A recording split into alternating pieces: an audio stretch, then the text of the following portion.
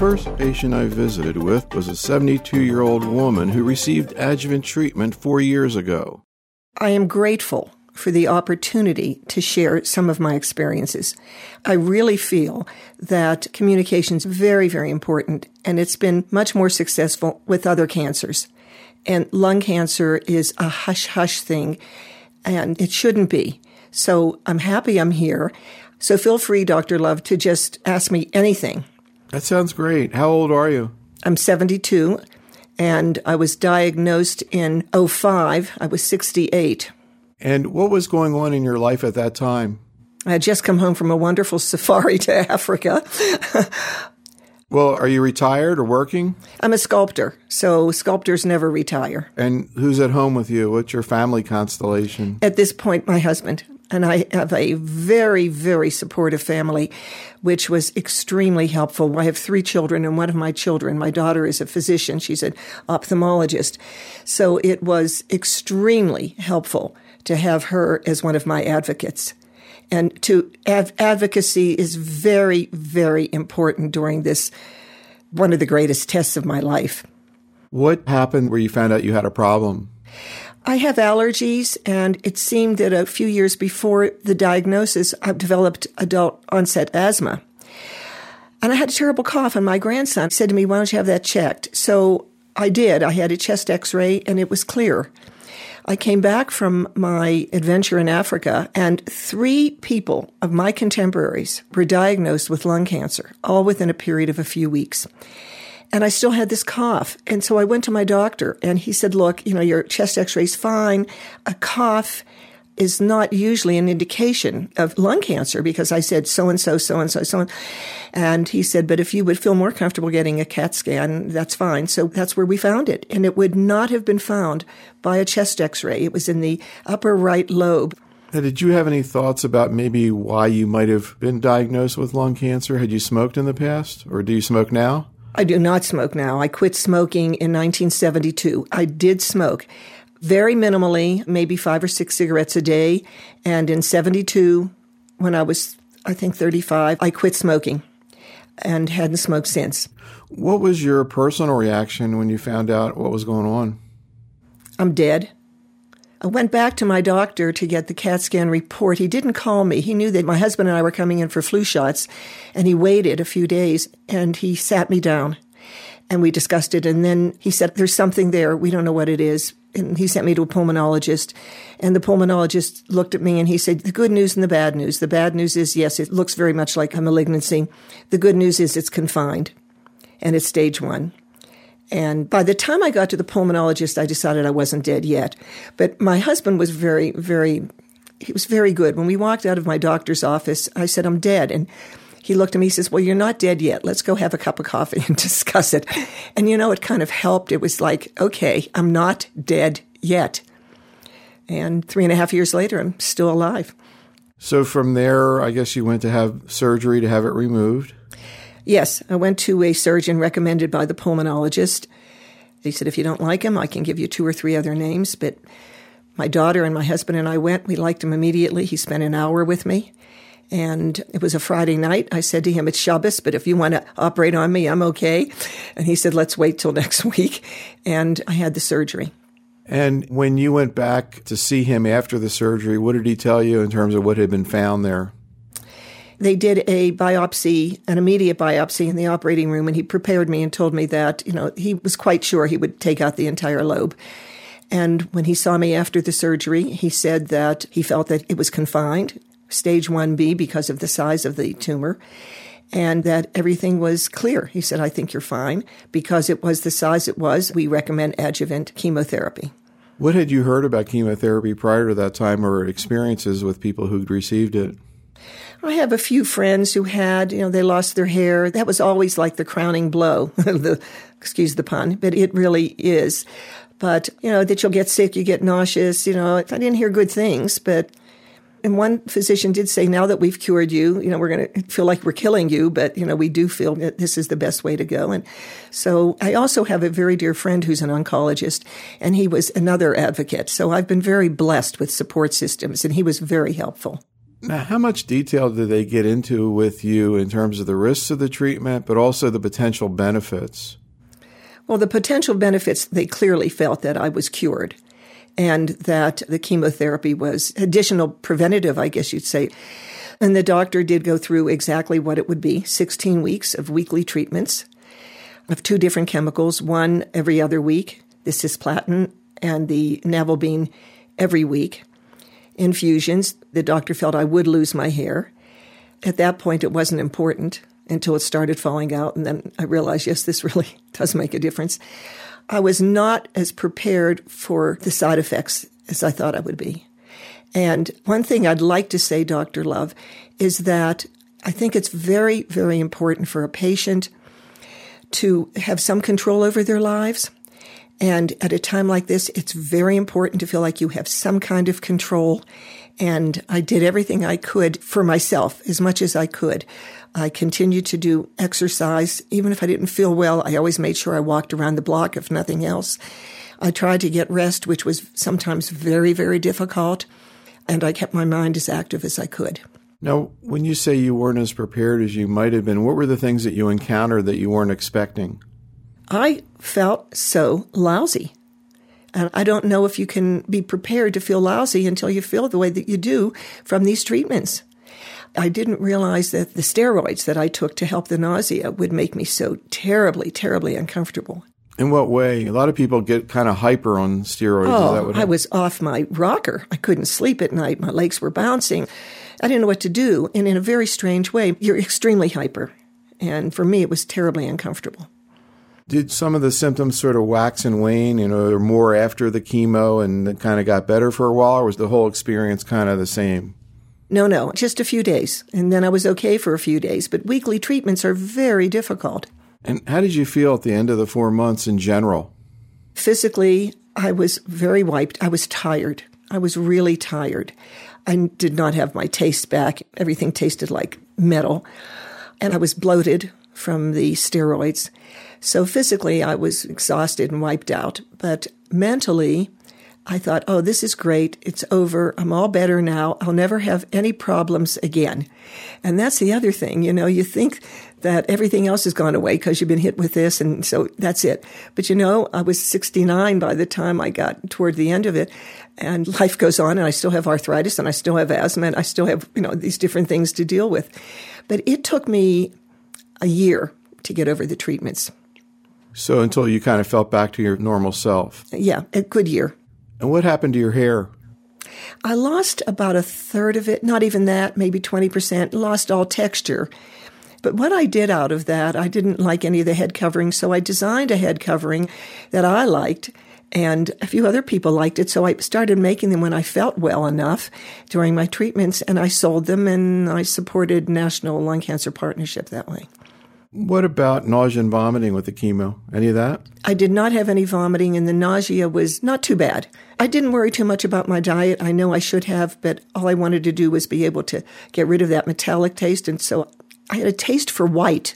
I ended up with mashed potatoes, milkshakes. I don't know what it was, but, that seemed to satisfy me. But I wasn't terribly nauseous. I was just not feeling great. Any other side effects that you attributed to the chemotherapy? Yeah, I had a little bit of numbness, neuropathy. Where was it?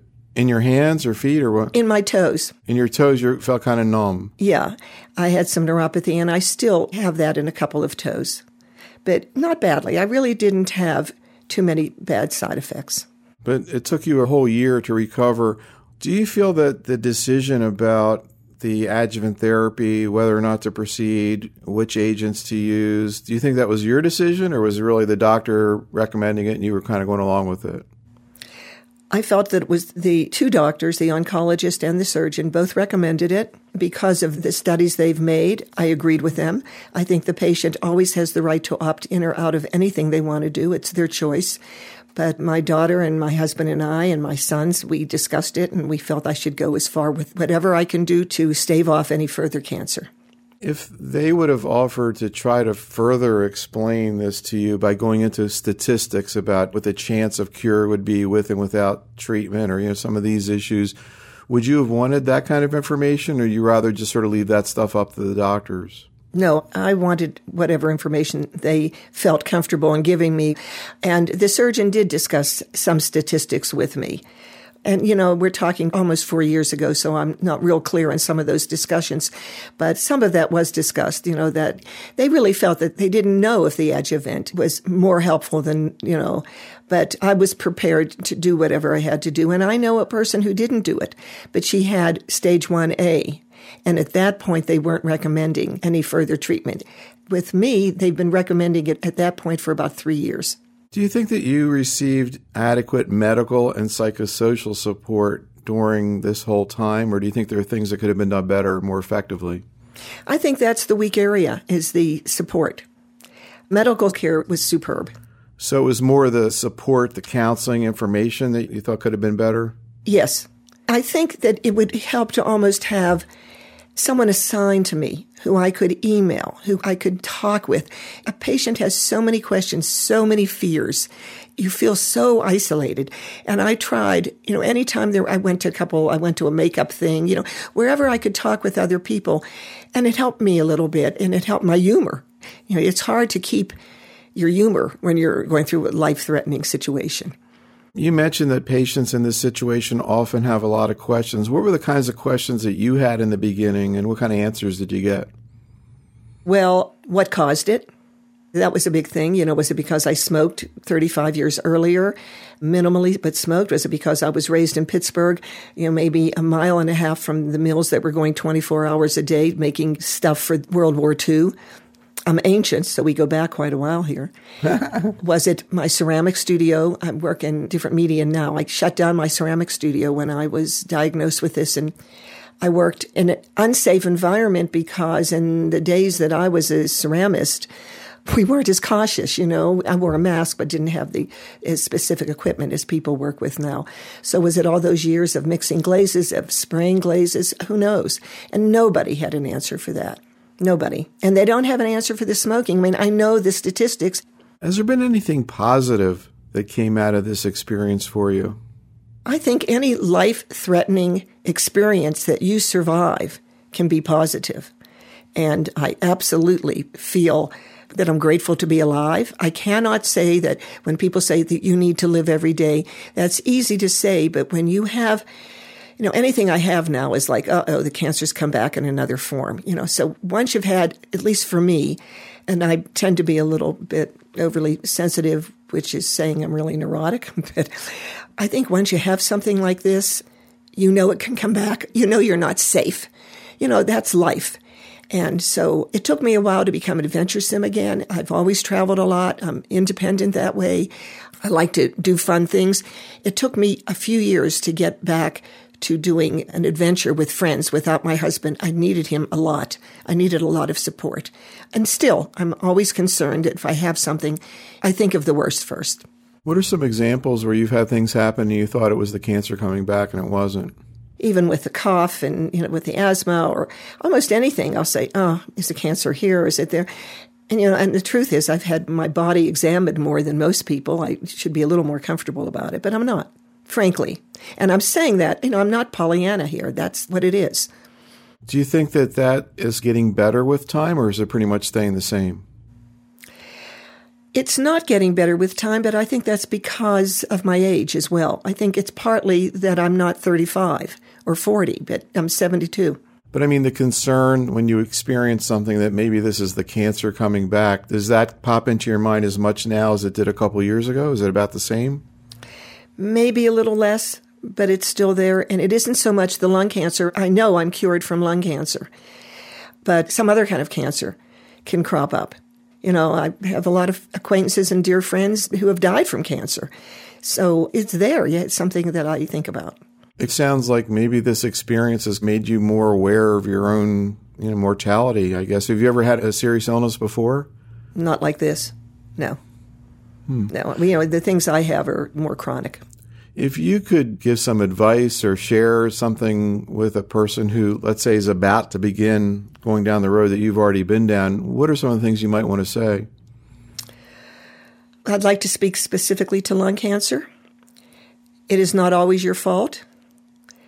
You're not necessarily going to die from it. You can be cured, and it can be managed. I think those are very important issues for people to understand. It's really interesting you bring up this issue of it's not your fault, because that's certainly out on the table in terms of smoking, although I don't hear maybe people talking as much about diet and heart disease or et cetera. But do you share the fact that you've been treated for lung cancer with other people? Every chance I get. Really? Absolutely. And I'm going to guess that 90% of them, the first thing out of their mouth is, did you smoke? No, 99.9%. How does that make you feel when you hear that? That they're not informed, that's all. That they're partly informed. There's one other way it makes me feel. It's as if they're looking at me and saying, oh, well, that won't happen to me because I never smoked. But let me tell you, 2 of those 3 people never smoked who were friends of mine who were diagnosed with lung cancer. Yeah, I've heard that from a lot of people who've been diagnosed with lung cancer. One person said something really interesting to me. She said, when they ask me that, I say, why do you ask? In other words, she doesn't answer. She just says, why you're asking me. I thought that was kind of interesting. Yeah, well, I don't want to put people on the defensive about it, Sure. and I do understand. Often they'll stop and hesitate and look at me, and I'll say, I haven't smoked since 1972. I know that's on your mind, but let me tell you, there are a lot of people out there with lung cancer who never smoked. You see it over and over. And for the people who do, I mean, everybody does. I'm not justifying it, but again, it seems different with lung cancer in terms of a lot of other things that people do that maybe have risk. I sometimes wonder if people are trying to protect themselves emotionally by saying, oh, well, you smoked or whatever. You mean that it won't happen to them because they're not smokers? Right. You're absolutely right. But, I think it is a self-protection. Well, that won't happen to me because I don't smoke. Right. But then, I start throwing some statistics at them and explain to them that it's a growing problem among women, a growing disease among women. They're doing research, I believe, on that, and they don't know what is the cause of that. It's out there. I have no idea why I got it. No one else in my family has ever had any. In my immediate family, my parents, my mother died at the age of almost 97, my dad at 87. My brother is older than I am. He's an asthmatic, but he's fine and clean. And so who knows? Was it the ceramics? Something in my system that connected. And that's why I still feel vulnerable. Something was weak in me. And maybe that's a psychological issue too, I don't know, but in my body that allowed this to grow. I can tell you I was diagnosed a few months after my mother passed away, and I can tell you the previous 10 to 12 years were very stressful years for me. I had a lot of responsibility. I think almost everybody feels vulnerable after going through this kind of experience. What are the things that give you strength? Well, certainly the love of my family. I just have so much support. And my love of life. I just have a good time sometimes, not always. And I love my work. And I just live. I think it's very important for people to do as much as they can for themselves when they're going through something like this. And, people say, it's stress. And I think stress has a tremendous amount to do with making your body vulnerable. And that's why I brought up that I was under a lot of stress for 10 or 12 years. And I think that may very well have caused my body to be put in a vulnerable situation. Just out of curiosity, does exercise fit into your lifestyle? Tremendously. What do you do? I do a system called the Egoscue method, which is kind of an alignment thing, which is extremely interesting, and I've been doing it since 1998.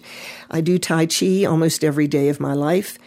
I swim, I walk, I hike, and I bike, and I snowshoe and cross-country ski. How does all that fit into de-stressing?